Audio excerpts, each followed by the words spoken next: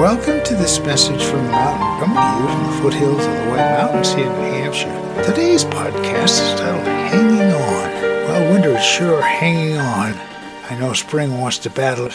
Maybe now we'll have a quiet week or two for the snow to melt. But the oak leaves and the beech leaves have been hanging on, a lot of them all winter long, particularly the oak leaves. And so this time of year, you get that contrast of the snow coating the oak leaves. And they hang on until just about the new ones are ready to sprout. Then they release them, and you have a whole forest littered with oak leaves blowing around in the wind.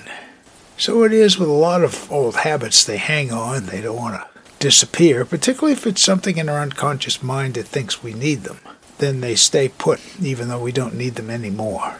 But the idea is to be aware that when things hang on, that they've served their usefulness and it's time for them to go. It's to give them permission to disappear, to fall off the limbs of yourself. In other words, to give yourself that new growth that comes in. The new growth with new habits, not necessarily weight, but that of now being in tune with yourself, mentally, physically, spiritually, and emotionally. Yeah, there are some old habits that hang on for a while, just like there are leaves that hang on the trees this time of year.